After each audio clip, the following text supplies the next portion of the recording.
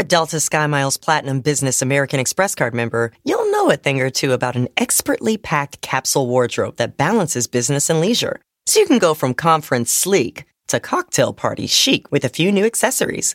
You can hustle from 9 to 5 before exploring with ease from 5 to 9. Because you're the chief excursion officer. The Delta SkyMiles Platinum Business American Express card. If you travel, you know. Learn more at go.amex/business. When it comes to your finances, go for the credit card that's always there for you. With 24/7 US-based live customer service from Discover, everyone has the option to talk to a real person anytime, day or night. Yep, that means no more waiting for, quote, normal business hours just to get a hold of someone. Real service from real people whenever you need it. Get the customer service you deserve with Discover. Limitations apply. See terms at discover.com/credit card. Welcome to Star Talk, your place in the universe where science and pop culture collide. Star Talk begins right now.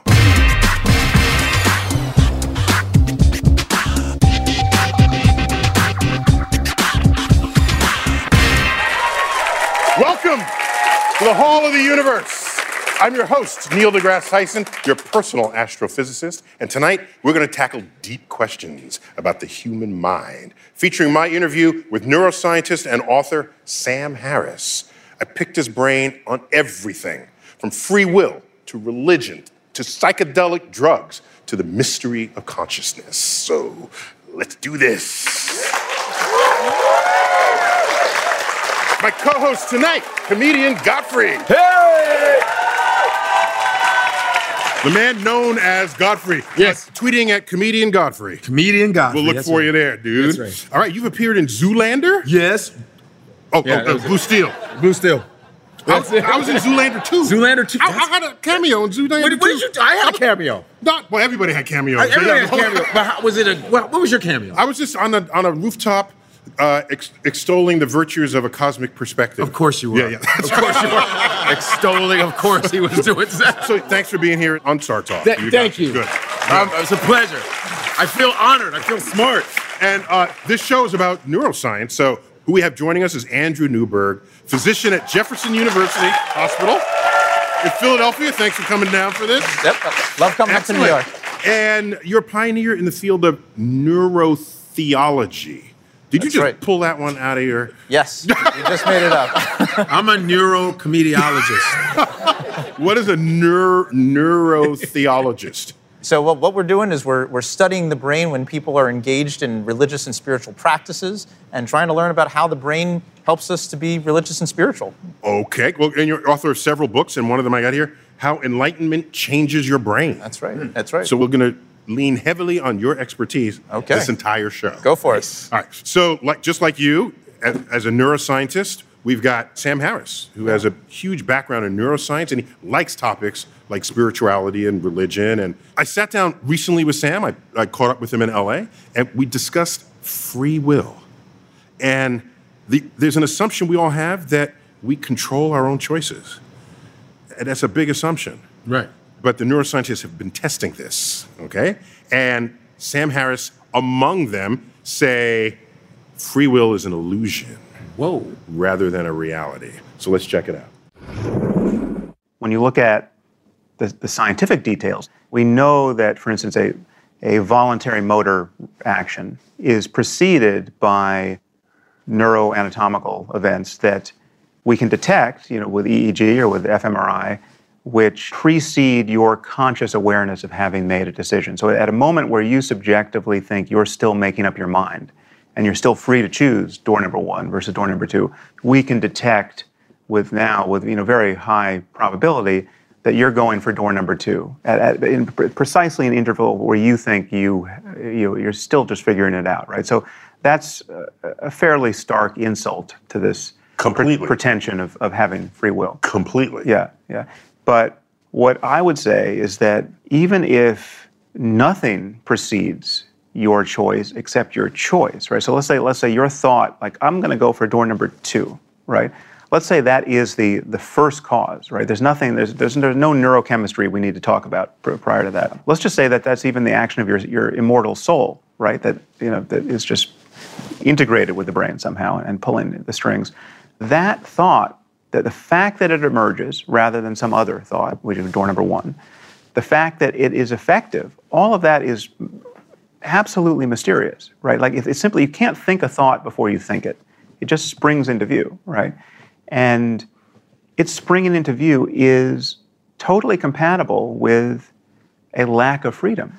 And no matter how you massage the physics, whether it's pure determinism or determinism plus some randomness, neither of those dials gives you free will. So Andrew, Yes. Wow. this is an insult to us. I think he confused himself. So Andrew, which camp are you in this illusion of free will? Well, I do think that we have free will, but I think the biggest question that we have to answer is how are we defining it? What do we mean when we say we have free will? I think when Sam is talking about it, he has this sense that there's sort of like this person that says, I'm going to raise my arm, and then I raise my arm. But a lot of the way our brain works is that our will kind of happens naturally. When I'm talking, what I'm saying, I don't think about what I'm going to say before I say it. It just comes out. And in that regard, that mystery that he's talking about, I think that's really where the will is. The problem is that when you actually try to find it, when you're looking at a scientific way of looking for it, it gets pretty hard to find because you can find all these other things going on, these neural connections and all this stuff going on in the environment that affects the way we make a decision. So Godfrey, you think you got free will when you're telling jokes?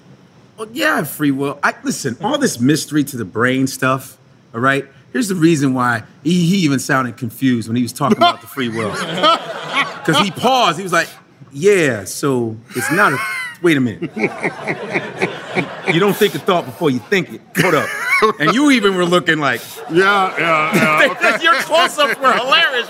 Like, what? Because I really believe all of this is because we have all these mysteries to the brain, right? You say we use 10% of our brains. Let me tell you why. This is my comedic take, comediologist here. There you go. Because you're using your brain to study it, so it ain't going to give you nothing else. Oh. So that's why there's the mystery, because you have to use the brain to study it. That's right. Boom, unless we find some outside entity to study it, it's not going to happen. So it's always going to be a 10%. And how do we know it's 10%? Because the brain is telling us to say 10%. How about that? Except the idea that we only use 10% of our brain is a complete falsehood from the very beginning. I think the statement was, we only know what 10% of our brain does. And that immediately got misinterpreted as we only use 10% of our brain. And we so want that to be true, especially in schools with teachers talking to their kids, that there was no force to undo that lie. Is that a fair? Yeah, I think so. I mean, we in many ways, when we do a brain scan, the whole brain is on, and all the neurons are firing. But yes, what we're aware of is actually a very small amount. Yeah, but I like the idea that if the brain is studying the brain, it's got to use some of the brain to study the brain. Yeah. So some of that brain can't be what the brain is otherwise talking about. We're sort of trapped. Yeah, okay. So I think I followed that, yes. So Sam Harris references decisions that preceded the action by a few tenths of a second in the brain. And why does it matter at all when that decision is made or what the time delay is? Well, I mean, the argument, there was one or two very small studies, actually, that showed that right before somebody made a conscious choice to push a button, that there was activity in the brain. And the argument there is that, well, there's something in our preconscious, in our unconscious mind that's helping us to make our decision, and that we're not really conscious of doing it. But I think, again, it gets back to sort of how we define it. If we're really talking about all the different parts of who we are that make our decisions, then that could be part of the way we actually make our decisions. It's just how the brain works. It's how the brain works. And we're always in this kind of reciprocal interaction with what's going on in the world around us. So there's never really a place to find that moment where we make a decision. It's very hard because our decisions are being made all the time. Mm-hmm. So we really need a lot more research before I think we can finally say we do or we don't have free will. Well, if we assume for now that humans, because this is a Sam Harris interview, so let's go along with his claims that we do not have free will. I asked him about the ethical implications of that. If in fact we're not in control of our own decisions, something else is. Let's check it out. I think there are some moral illusions that we can cut through once we realize that free will doesn't make any sense. And the moment you notice that no one picked their parents, no one picked their genes, no one picked the world into which they were born. So Hitler didn't make himself, right? Hitler was made by the universe. I mean, so he was made by, he, as you know, is stardust plus all of the influences of a society. And so when you look at Hitler as a 4-year-old boy, you don't look at him as the true author of his evil. You look at this rather unlucky four-year-old boy who is destined to become the most evil person we can name, right? So, and if you could intercede at that point, if there was a cure for human evil, right? If we understood psychopathy, or I don't know what his actual diagnosis was, but if we understood the Hitler form of evil well enough, we would just cure that boy, right? You'd give him, if you knew that there's not enough folate in the diet could predispose someone to that kind of evil, well, then you would be negligent not to give the folate. And this is true at every stage along the way. And at no point does he suddenly become, in that life continuum, does he suddenly become magically culpable for everything, right? At no point does he become the author of himself. And if even at the age of 50, let's say we catch Hitler in his bunker, and he's now the true author of the greatest act of evil we can imagine. But what happens there if we scan his brain now? This is anachronistic, but we will put him in a brain scanner and find that he's got some enormous tumor in the appropriate spot that could explain his behavior, right? I mean, you can take the example of Charles Whitman. It's the classic example of a person who was a mass murderer. He's one of the first mass shooters who killed, I think, 14 people at the University of Texas. So he had a glioblastoma pressing on his amygdala. He actually, what's amazing is I don't know what that means, but it sounds bad. Yeah, he had a big brain tumor, in the right spot that you would expect to undermine his impulse control and give him these experiences of rage that he was complaining about. He actually, in his suicide note, he asked for his brain to be autopsied so that doctors could explain why he was doing all this, right? So he had insight into his problem. It's like, this is not me, is what he was saying. This is I'm a victim of my biology, and it turns out he was. Now, my argument is that the more we understand the brain, the more we understand the neurophysiology of everything about us that we care about, love and hate and things like evil, right? A condition like psychopathy, the more those descriptions of cause and effect will be exculpatory, the more it will be like finding Charles Whitman's brain tumor. And if there were a cure for it, you would just give the cure. So, Andrew, will we cure evil one day? I certainly hope so. That'd be great to be able to do that. But, part of the problem is, and he kind of mentions it, that there are so many factors, and there's billions and billions of neurons and billions of connections in the brain, that it's going to be very hard. I mean, sometimes it's obvious. Sometimes somebody does have a tumor or something going on in their brain, and you say, let's remove it, and then they change their behaviors. But for the majority of people, especially people who do a lot of evil stuff, it's hard to find the exact abnormality in the brain. But science progresses. And so I think in his last reference, he was thinking of the tumor as metaphor for knowing in the future what is making someone evil. Right. So let me ask a moral question. Yeah. So Charles Whitman, let's say he was not killed on the roof of the tower at University of Texas, and they find the tumor, they operate, remove the tumor, now he's just fine. Right. Does he get prosecuted for killing the 14 people? Well, he would get prosecuted, but he would probably make the argument that he... No, I'm asking you. Yeah, I've been involved in these trials. And, I'm asking you. You'd probably prosecute him, and if he... I'm asking you, a neuroscientist. Right. We just cured this guy of a heinous act. Right. He's not capable of that ever again. Does he go to jail? Oh, can you prove to me that he never can do it again? No, if you can show to me that was leaning on his amygdala and it made him dangerous, and now he's not dangerous, and we have confidence enough in your field to assert that as expert testimony. I don't know if I would have that confidence. He should go to jail, dude. Because he's proved you killed these people. Yeah, he did. Well, also, You're going, but maybe he won't remember. So to what extent should we be held responsible for our actions if we are victims of our own neuropsychology? Well, again, to me, I think we still have a certain degree of responsibility because it's also how we deal with all of those other environmental aspects. And so when you look at Hitler, for example, as an example, yeah, he had a lot of genes and various issues that went into what made him who he is. Issues, he called them issues. Issues. Issues. He had a lot of issues. I think you have issues. He was a little the, hateful. The most issuest person there ever was, Most right? issues. Okay. Yes, absolutely. But I think part of the question is how did he handle all those issues, and is there some aspect of his own will that led him down a really horrible path, whereas other people who have been brought up in similar kinds of situations wind up doing great things in life? Well, coming up, Sam Harris will explain why he thinks science can answer questions of morality when Star Talk returns.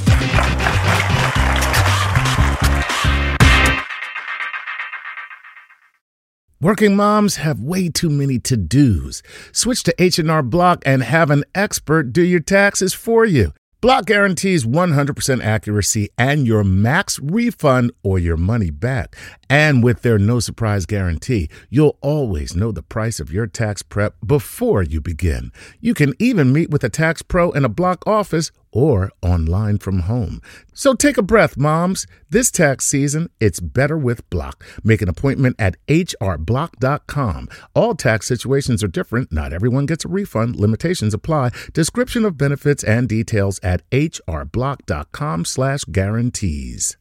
Whether you're a family vacation traveler, business tripper, or long weekend adventurer, Choice Hotels has a stay for any you. And that's good, because there are a lot of me's. Choice Hotels has over 7,400 locations and 22 brands, including Comfort Hotels, Radisson Hotels, and Cambria Hotels. Get the best value for your money when you book with Choice Hotels. Cambria Hotels feature locally inspired hotel bars with specialty cocktails and downtown locations in the center of it all. Hey, that's me. Radisson Hotels have flexible workspaces to get the most of your business travel and on-site restaurants.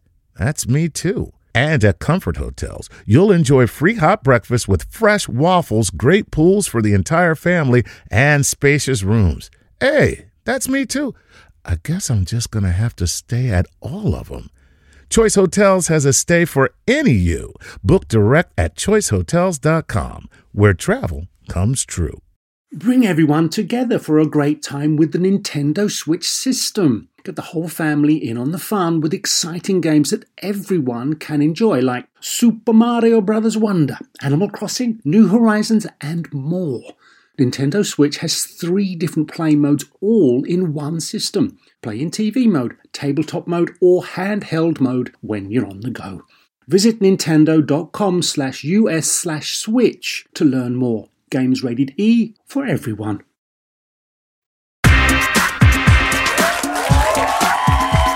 Welcome back to Star Talk from the American Museum of Natural History right here in New York City. In my recent interview with neuroscientist and philosopher Sam Harris, we discussed the idea of the science of morality. Let's check it out. When you're talking about economics and sociology and psychology and genetics, you're talking the talk of science, right? And what I say is that once you realize that morality, questions of good and evil and right and wrong, should be thought of in terms of human well-being and the well-being of conscious systems more generally. Which itself is not a controversial place to start that conversation. Except people will then make the move, well, who are you to say that the well-being of conscious systems is the basis of morality, right? Because there are people who will say, no, morality relates to what God wants. Right. Now, I think actually the people who say that, the fundamentalist religious person who says that, this life means nothing, it's just a matter of whether you get into paradise or hell, that person is still talking about the well-being of conscious systems. He or she just imagines that the real dividends are earned after this life. So, Andrew, is it debated or is it controversial where we get our morality from? Are we hardwired for it? Well, I think there's certainly parts of our brain that help us to feel moral. I mean, when we have very basic ways of looking at the world as being good or bad. I mean, that's a survival instinct in us to be able to make sure that we go to good things and avoid bad things. And so right away, we sort of look at what's good and what's bad, and that begins to form our morality. Then when you add in our bigger brains and our ability to think about things abstractly and be able to bring in our emotions to all these different questions, we use that good and bad to help us figure things out. And yeah, but I can decide what's good for me, but it might not be good for you. Oh, absolutely. And generally, we judge morality by how others fare relative to your actions and your decisions. Right. Well, I think one of the, when Sam is talking about the well-being of people, that's a bit of an arbitrary concept. And, what is the right way to think? It really, when you think about what science would actually ask us to do, if you think about the theory of evolution, the idea of us trying to sort of be able to survive and adapt and be more effective than the next person, then I'm actually not going to be all that moral to you unless it's to my benefit. But surely science at some level can inform morality, if not define it? Well, I think so. I mean, I think we can certainly look to science as a way of helping us to understand the parts of our brain that do help us to be moral. On the other hand, whenever anybody says to me, we should turn to science to help us be moral, I ask them, how many scientists do you actually know? Because when you look at scientists, they're every bit as crazy and nasty and cutthroat as everybody else in this world. I would say every bit as. How many scientists do you know? So are you suggesting we should just leave these moral questions to religion? Well, this is why I love the field of neurotheology, because I think it really is something that it requires a hybrid. It requires science, but it also requires our religious and philosophical approaches to understanding a very complex question. There's not a simple way of answering it. The reason why I ask that is, in plenty of parts of the Bible, of the Judeo-Christian Bible, plenty of parts there, it's like, whoa, I'm not going to do that. That's pretty messed up right there. Right. Look at this retaliation. So the whole book, both books are not entirely sources of conduct we would consider moral today. Right. Well, so you have to cherry pick it. You have to cherry pick it. But that involves some other place which you're making a decision from. Exactly. And that's why I think you really need all of these different parts working together. You can't just look at religion, you can't just look at science, but you need to look at them together. So I asked Sam Harris about what he felt was the origin of religion in culture. He's got his own views on this. Let's check it out. I view religion in general as our kind of first attempt at science. It's our first attempt at telling a story about what's going on. Making sense of the world. Yeah. I think it's simply because we don't have a truly scientific and easily available conversation about the far end of the continuum of human well-being and spiritual experience, quote, spiritual experience, to capture your attention at that point. So then the only language to go to, the only books you find in the bookstore are books which to one degree or another trade in superstition and mythology. And so they could be, traditional religious books or New Age philosophy that's just, picking and choosing among traditions. But I think if we had a truly honest, positive psychology, which was built out in all the areas that we needed built out to capture, the deepest experiences of compassion and our moral commitments to one another, and also, mystical psychedelic experiences. The rare moments in life that shatter people's egos in good ways. I think the temptation to go back to the cemetery of dead gods and resurrect them, I think would be hard to find. So, Andrew, yet another one of your books magically appeared in front of me, Why God Won't Go Away. Right.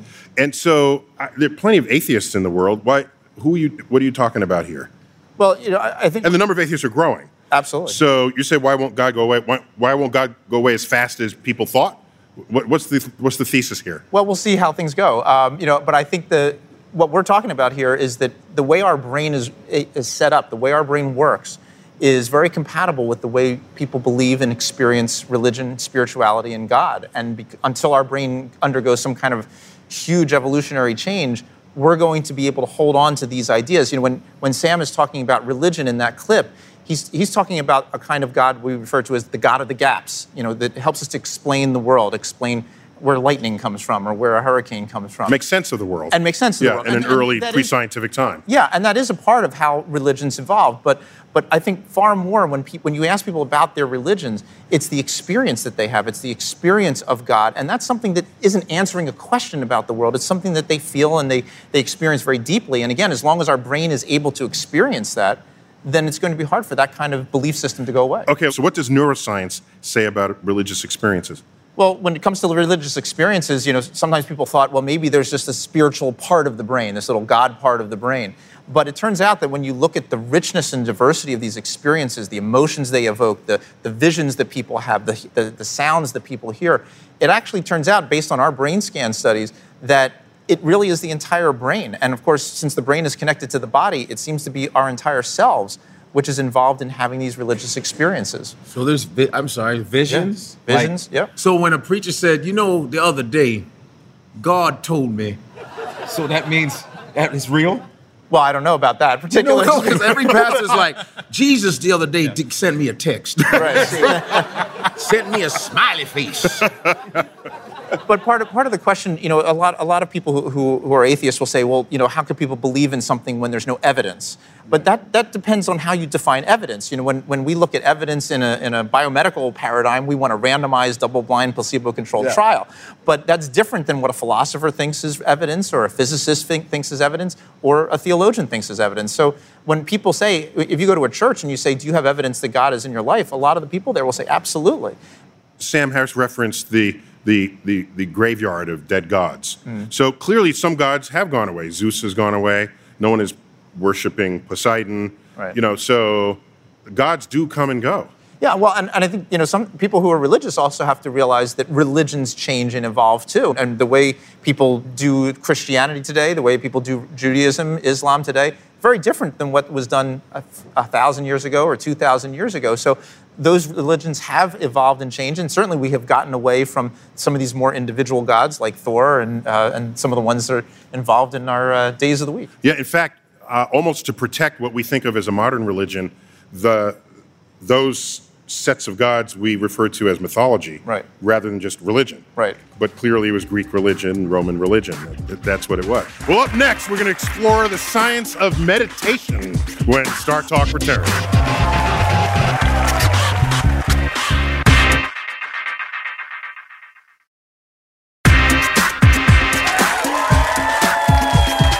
Welcome back to Star Talk from the American Museum of Natural History. We're featuring my interview with neuroscientist and author Sam Harris. He dropped out of college in his early 20s. And you know what he did? He studied meditation in Nepal. And so I asked him about any insights he might have gleaned from that experience. Let's check it out. What you can get in Buddhism in particular is, and don't get me wrong, Buddhism is, has all the trappings of a religion. There's a lot there that isn't, scientifically valid. But you can find a very pure and modern and perfectly secular recipe for just training attention on itself and on basically learning how to perform an attention-based experiment in the laboratory of your own mind and discover more and more about what human consciousness is like based on direct observation. And how does this manifest? If you never meditated, how different would you be in front of me right now? Yeah, well, I mean, you might not notice. Again, these are internal changes, so it's not totally obvious. But one is just the difference between suffering and not suffering. I mean, one thing you get out of meditation is you begin to understand the mechanics of your own suffering more and more from a first-person side, and you can actually just relax in ways that you wouldn't otherwise be able to relax. So you can cease to suffer unnecessarily. You can cease to worry about things that you would otherwise just be totally hijacked by. So Andrew, I have to ask you, what is meditation and how does it work on the brain? Well, there's actually a lot of different kinds of meditation, but one of the most common ones, one of the ones that Sam is talking about, is where you bring your concentration. You focus on a sacred object, on a word, on an image, like a candle. On a thing. You focus on a something, yeah. And as you do that, you actually use what's called your frontal lobe. It's right behind your forehead. It increases the activity because you're concentrating on it. But if you just do that, it's so simple, but as you do it, other things start to happen. Your frontal lobe helps to control your emotions, so your emotions start to settle down, and you feel more calm, more relaxed, less stressed. And we also notice that there's changes going on in the back of the brain, in an area of the brain called the parietal lobe, which actually helps to create our sense of self. And as that quiets down, we begin to lose our sense of self, that sense of becoming one with the universe, becoming one with God, whatever the particular experience is. So focusing on one thing. And I thought it was a try to not to focus on anything. Well, that's a different kind of meditation. Okay. Absolutely. And so some people actually are trying to clear their mind of thoughts or allow whatever thoughts to happen. This is mindfulness. To allow whatever thoughts pop into your head is okay, and then you just kind of focus on it and then let it go. Let it go. Gotcha. Yeah, So one of the goals of Buddhism, as I understand it, is to achieve some levels of enlightenment. Right. So can you tell me about that? Sure, absolutely. So enlightenment is when we talk about the big E, we talk about the big E enlightenment experiences, where the person is completely transformed by that. And of course, we all have these experiences, what we call the little E enlightenment experiences, because we have that little aha moment. We understand how to solve a problem, how to figure something out at work with a relationship. Now, you wrote a book that said it changes your brain. It changes your brain. In what way? So, well, the amazing thing about enlightenment experiences is that even though they might last a moment, it can change the entire way somebody thinks. It changes the different parts of your brain, your emotional parts of your brain, the abstract thought process of your brain, and you suddenly come to a whole new way of thinking about the world. And that's something we don't really understand how it happens from a neuroscientific perspective, because normally we think that the brain changes slowly over time. We learn mathematics through all the grades and we kind of develop it slowly. You don't just, suddenly understand how to do calculus. Whereas with this, it's like suddenly you get it for the very first time. And it's a very, very powerful, life-changing, transforming experience. Yeah, but I remember finally learning certain tenets of calculus. Right. In an instant. Yeah. And would that count as enlightenment? I would call those the small E enlightenment experiences. They change the way you think. I want a big E enlightenment. Well, right, because the big E experiences change you. They change everything that you are. Rather than a thing about me. Exactly. Neil seems like a meditative guy. I don't think I am. You're about the universe. You're a man of the universe. I think you should lead us into meditation, don't you think? Come on. Lead us into meditation. You're connected to the universe, tell man. A story or something and I just see pictures of people meditating, There you go. Is that how I do that? Yeah, that's how you do it. That's a way. It's a way. It's a way. Hey. Well, I can invent a way. Okay. That's true. Hey, there we go. There we go. Okay. So, close your eyes. Imagine you're rising up off Earth's surface. You look down. You see the city from whence you came. You lift up above the clouds. You see the continent take shape. Earth recedes in front of you. You're on a journey towards the sun. But before you get there, you pass Venus. And you're glad that we're not under a runaway greenhouse effect, the way Venus is, where it's 900 degrees Fahrenheit. You pass Mercury, the fastest moving planet, named for the Roman god, Mercury, the fastest moving god. You keep going, and you reach the surface of the sun. And 6,000 degrees, you vaporize. Wait. And your spirit energy dissipates across the solar system, becoming one with the cosmos. Woo! Yeah! Oh, now that was dope. Does that count was as sick. a meditation? Oh, the vaporizing And was amazing. you thought that was bad. I didn't. But that is good, because now you are one with the cosmos. The vaporizing, I was like, Ooh. wow. You picked it up. That was awesome. Well, science journalist Robert Wright also wrote a book on this topic, and it's called Why Buddhism is True, The Science and Philosophy of Meditation and Enlightenment. And I think we've got Robert on video call right now. Robert, are you there? Oh, there you go. Hello. Hey. I am here. Hey. I'm here. Thank you for having me. Hey. So this is a pretty bold title, saying Buddhism is true. So could you explain? Not only that it's true, but why it's true. So it's even bolder than that. Okay. Tell me why it's true. The short answer to that question is that we were created by natural selection. And here's what I mean by that. Buddhism has long had a kind of diagnosis of the human condition, and implied in that is a view of human nature. There are certain claims about human nature made by Buddhism.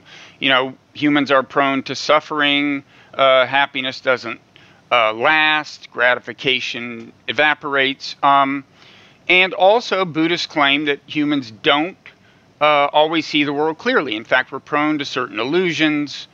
And I think for starters, both of those claims are borne out by the modern understanding of how natural selection shaped the human mind. The fact is that our happiness was not high on natural selection's agenda. And if suffering helped our ancestors get genes into the next generation, if not seeing the world clearly and even having specific illusions about themselves or the world helped them get genes into the next generation, then natural selection would favor suffering and illusion. And so what you're saying is that Buddhism is a philosophy of our evolutionary past. It's an accurate description of what human evolution produced. It's an accurate diagnosis of our problem, I think.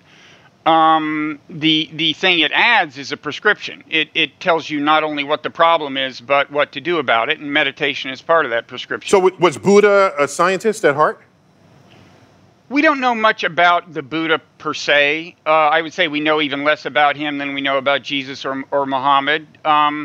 But it is safe to say that early Buddhism, the thought that kind of accumulated more than 2 millennia ago, and much of which is certainly attributed to him, was, if not scientific in a formal sense, was very rationalistic.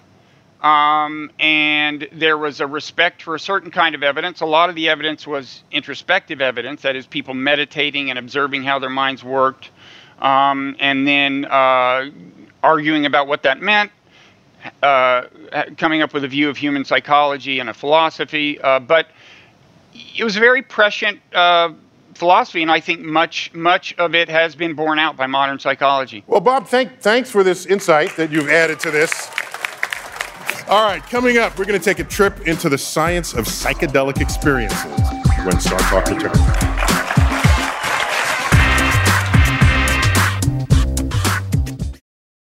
You know what shouldn't feel like rocket science? Planning a vacation your whole crew will love. With Carnival Cruise Line, it's all up to you. You can kick back or dive right into the fun. Paddleboard in the crystal clear waters of one of Carnival's exclusive destinations, Half Moon Cay in the Bahamas. Take an ATV ride through the jungle or just relax on white sandy Caribbean beaches. The fun continues on ship, from a ride on the Bolt roller coaster to a moment of pure bliss at the Cloud9 Spa. Kick off the evening with a craft cocktail at any of Carnival's dazzling bars and lounges, and take your pick of restaurants from surf and turf to family-style Italian. Then settle in for an evening of live entertainment. Whatever your vibe is, you'll come home with plenty of stories to tell. So pack those bags, be sure to leave room for a few unforgettable memories, because no one does fun like Carnival. Book your dream vacation at carnival.com. Ships registry, the Bahamas and Panama. eBay Motors is here for the ride. You saw the potential, and through some elbow grease, fresh installs, and a whole lot of love, you transformed 100,000 miles and a body full of rust into a drive entirely its own. With over 122 million parts for your number one ride or die, you can make sure your ride stays running smoothly. Brake kits, LED headlights, exhaust kits, turbochargers, bumpers, whatever your baby needs, eBay Motors has it. And with eBay Guaranteed Fit, it's guaranteed to fit your ride the first time, every time, or your money back. Plus, at these prices, you're burning rubber, not cash. Keep your ride or die alive at ebaymotors.com. Eligible items only. Exclusions apply. This episode is brought to you by Progressive, where drivers who save by switching save nearly $750 on average. Plus, Auto customers qualify for an average of 7 discounts. Quote now at progressive.com to see if you could save. Progressive Casualty Insurance Company and affiliates, national average 12-month savings of $744 by new customers surveyed who saved with Progressive between June 2022 and May 2023. Potential savings will vary. Discounts not available in all states and situations.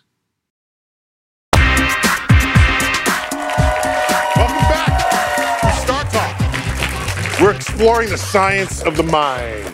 And author and neuroscientist Sam Harris has written about using psychedelic drugs to explore the nature of his own mind. And I asked him about that experience. Let's check it out. The brain barely works at all without disruptions. And now you add chemicals to it. This takes you farther away from an objective reality that science has spent so long and so many centuries trying to decode. And the farther away you are from an objective reality, I cannot then declare that somehow I'm more in tune with the universe. Right. Well, I think the one problem is that we have this one word drugs that covers this vast class of substances that have very different effects. So I think there are good drugs and bad drugs. There are drugs that are interesting and drugs that you shouldn't want to go near. Let's take LSD, for example. That separates you from an objective reality more than sort of most things. And well, it does and it doesn't. It depends on what your experience is on LSD. So you can have, I would say on many of these drugs, on many psychedelics, you can have an experience that is more coincident with what you, at the end of the day, should and would think is true scientifically. And you can have an experience of just, that is just a classic case of, clinical psychosis and anything in between. So it's the problem with drugs is they're very blunt instruments, and it's very haphazard what you get. You don't know what experience you're going to have until you have it. I found them in the beginning very useful in that they proved to me that it was possible to have a very different experience of the world than I was tending to have, and that consciousness and the brain are perturbable and plastic to a degree that I hadn't expected. But I think something like meditation, absent the perfectly targeted drug that we don't yet have, that has no other effects that we don't want, mental training is a much more easily governed way to approach these things. And the other thing is that the insights that I think are most valuable don't need to be married to the pyrotechnics of vast changes in consciousness that you get with psychedelics. It's like the deeper insights, for instance, that free will is an illusion, or that the ego doesn't exist. That's kind of two sides of the same coin. The sense that you're not actually riding around in your head as a subject that's separate from your body. That can be had in ordinary waking consciousness. Yeah, Andrew, are there any similarities between being under the influence of a psychedelic drug and what might happen under deep meditation or in a spiritual experience? Because they're all changes in the brain. Right. Well, there are some similarities and differences. One of the things that's interesting, we have surveyed hundreds of people who have had experiences both naturally and then also under psychedelic drugs. And interestingly, the descriptions... Wait. Are you handing them the psychedelic drugs in your lab? No, they've already had the experience. Come high? But there are... Who's signing up for your... I cannot reveal this information. Okay. Any crackheads? Right, no, that's what I'm saying. Who's... I'm ready for the experiment. There are some studies being done where they actually are giving them psychedelic drugs. Wow. Okay. And they're getting a lot of people to sign up for them. And but interestingly, they actually describe these experiences as, in many ways, every bit as spiritual and every bit as transformative as people who have had the more natural ones. Now, I agree with Sam that meditation is a more specific approach. With drugs, you don't know what's going to happen. And I think ultimately, when you do talk about some of the more profound implications like free will and consciousness, oftentimes we see that a little bit more with the spiritual experiences with meditation. But the drug-induced experiences are very interesting. And as a neuroscientist, part of why I'm fascinated by them, and as a neurotheologian, why I'm fascinated by them, is we know where they go. We can say, okay, well, this drug is going to the serotonin system, or this drug is going to some other part of the brain, and we can see exactly how they happen. Could you explain, take a few moments, to describe the differences between the well-known psychedelic drugs, so mushrooms and LSD. Just can you tell us what's different about them? Well, actually, a lot of them are serotonin related. And so LSD and psilocybin, they actually activate some of these serotonin receptors in the brain, which are part of the visual system and part of what create all those very weird illusions and experiences that people can have. There are other receptors in the brain. Weird illusions, you mean hallucinations? Hallucinations, yeah, okay. exactly. There's a word for that. I thought I knew it. Yeah, hallucinate. People, and then people get issues. Yeah. But, yeah. But other ones, I mean, there's something called NMDA receptors. There's the opiate receptors. There's cannabinoid receptors for marijuana. Oh, okay. So each of these drugs target the different receptors. Yes. Yeah, and they can all elicit different kinds of experiences depending on the circumstance. Well, we've come to the part of our show called Cosmic Queries. Oh, yeah. baby. This is where we take questions from our fan base across the internet, and we're soliciting on the topic of neuroscience. Christopher Nichols from Vancouver, British Columbia. Is DMT actually released in your brain just prior to death? Yeah, we don't know. It's never been studied, and there's no evidence that it is, but some people think it is. This was accounting for people having their life flash before their eyes. Right. I would say that, like, if you died under a steamroller, you probably wouldn't get much of anything. I can imagine various deaths where nothing is happening. Right. Wow. You're not reflecting on your life. Not a damn thing. Nah, you're just dead. Done. Okay. But the reason is that some people who have the different experiences under DMT have certain similarities to near-death experiences, which is a common experience that people hence get the suspicion and hence the that that's the case. And there's an entire short story that explores this phenomenon. And it's an incident at Owl Creek. Oh, yeah. No, is that right? Is that the name of verification. it? Owl Creek Bridge. Yeah. Yeah, so there's a Confederate soldier ready to be hanged in the morning, and by the Union soldiers waiting for sunrise, and they put the noose on him, and he lives his life. But you don't know that. It's just you think he escapes the noose, and then It's gone. he's gone. All that happened in like seconds. Mm-hmm.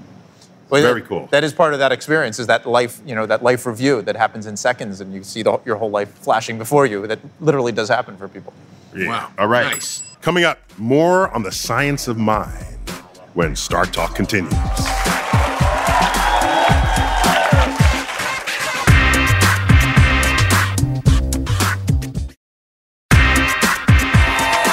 Welcome back to Star Talk from the American Museum of Natural History. We're featuring my interview with neuroscientist Sam Harris, and I asked him about the mystery of human consciousness. Check it out. There's nothing about a brain, when you look at it as a physical system, that suggests that the lights are on. That suggests that consciousness even exists. There's nothing, it's just, I don't think there ever will be anything. So it may be an emergent phenomenon that cannot be reduced. Yeah, it's totally invisible. It's not just that. It is emergent, and we can talk about the merits of reducing things one way or the other. But here, it's like if you talk about a physical system that has some emergent property, let's say the brittleness of a physical substance, brittleness is an emergent property of how atoms are bound in some kind of lattice structure. But you can understand the higher level property in terms of the lower ones, and even perhaps predict it. And nothing is lost when you move from the brittleness, of glass, to then talking about its molecules. That's explanatory, and our intuitions run through, and all that works. But the move from, having 3 pounds of porridge essentially in your head that is, electrically charged and networked together in a way, moving from that to our subjective inner lives, right? And the fact that it's like something to be what we are, that's a move that is highly unintuitive. Yeah, Andrew, you guys have been in this business for a long time. You and your ancestral brain brethren. Why can't you figure all this out? Well, I think the biggest problem is that when it comes to consciousness, we're in it. We're trying to figure something from the inside out, and that's where the problem really resides. So we can never really, we'd have to somehow jump outside of our consciousness to be able to look at it and to really understand it. So it's not because you all just aren't smart enough. Well, that's part of it, too. How do you define consciousness? Well, consciousness is really the ability for us to be aware of the world around us and for us to be aware of the fact that we're aware. So do we have to actually understand consciousness to then create it in AI, for example? AI, artificial intelligence? Sure. It certainly would help, but it's also possible we could stumble upon it accidentally, too. Well, so I asked Sam Harris, I said, what happens the day artificial intelligence achieves consciousness? Because he's thought about this. Yes. Let's check it out. If I create an AI robot and then I shoot it, is that murder? If it's conscious, it is. Yeah. I mean, that's the issue with... Because space exploration, we say don't send humans because we want to come back and we have to be supported and we don't want to die at the risky frontier of space exploration. So send a robot. Yeah. And if these robots have sufficiently high AI and we name them, then if we don't plan to bring them back and we know this in advance, we don't tell the robot, that's murder. Yeah, no, if we build something that we think is conscious, well, then we have an ethical obligation to not. Okay, I kind of feel the same way, but I don't know how that'll actually play out on the frontier of space exploration when we start sending robots that have their own kind of personality and attitude. Well, my concern is that we will build robots that have all that personality and attitude and may say they're conscious, and we will never know. We will still not understand the actual basis of consciousness, and we'll just cease to find it a compelling question. I mean, they'll be advertising their consciousness in everything they do and say and notice, and yet we just won't know. But the intellectual problem is a moral problem, because if we don't know whether the thing is conscious, we don't know whether we're building something that can suffer. Yeah, so Andrew, how does consciousness play into your research when all these other bits are plugging into it? The meditation, the discussions of morality. What is the goal of all this? I think the ultimate goal is knowledge and understanding. And part of why I've always been fascinated in studying these experiences, enlightenment and spiritual experiences, is because they represent an altered state of consciousness. And in fact, we were talking a little while ago about you'd have to kind of get outside of consciousness to really look at it. Those are the experiences where people actually say that. They actually say that they get outside of their consciousness. And it goes back to your earlier question, too, that I think ultimately we have to find a way of merging science with our consciousness, with our ability to sort of reflect on ourselves and use our brain scans and do all of that together if we're going to truly understand it, understand what it means, how it works, whether it can be in another machine that we could build. These are the fundamental questions about who we are as human beings. And to me, this is what makes neuroscience, neurotheology, the study of consciousness so exciting, because we're really just scratching the surface. We really don't fully understand all these things. And just like exploring the universe out there, we have an internal universe that we really need to try to do our best to explore and understand. Well, if I may offer some parting thoughts. Professionally, I'm an astrophysicist.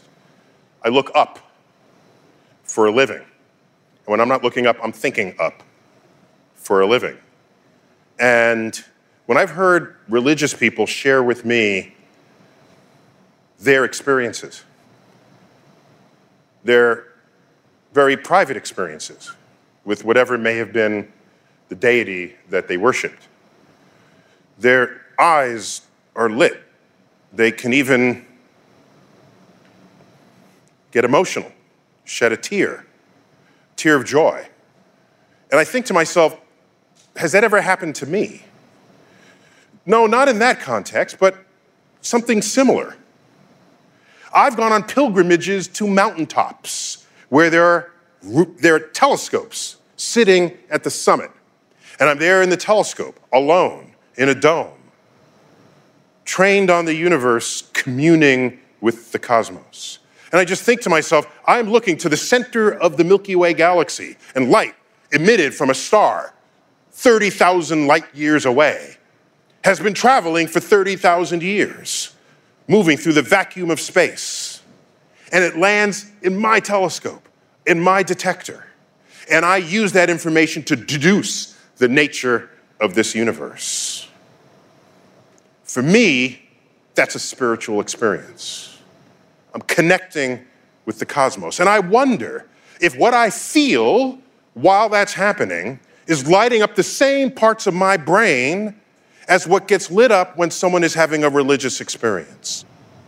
I don't know. But that's how I feel. And for me, that's a cosmic perspective.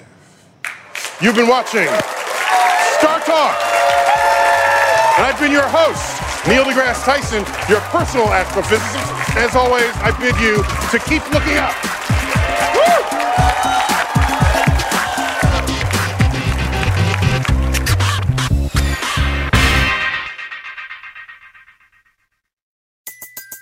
Everybody in your crew identifies as either Big Mac Burger, McNuggets, or McCrispy Sandwich. But you're the Filet-O-Fish Sandwich all day. That crispy fish, that savory tartar sauce, that melty cheese, that pillowy bun. Yeah, you get it. Every time. And if you love the Filet-O-Fish, right now you can catch two of the classics you love for just $6. Limited time only. Price and participation may vary. Cannot be combined with any other offer. Single item at regular price. Ba-da-ba-ba-ba. Sometimes it takes a different approach to help you unlock your true potential. With Capella University's game-changing FlexPath learning format, you gain relevant skills you can apply to your career right away. Earn your degree from an accredited university and be confident in the quality of your education. Imagine your future differently at capella.edu.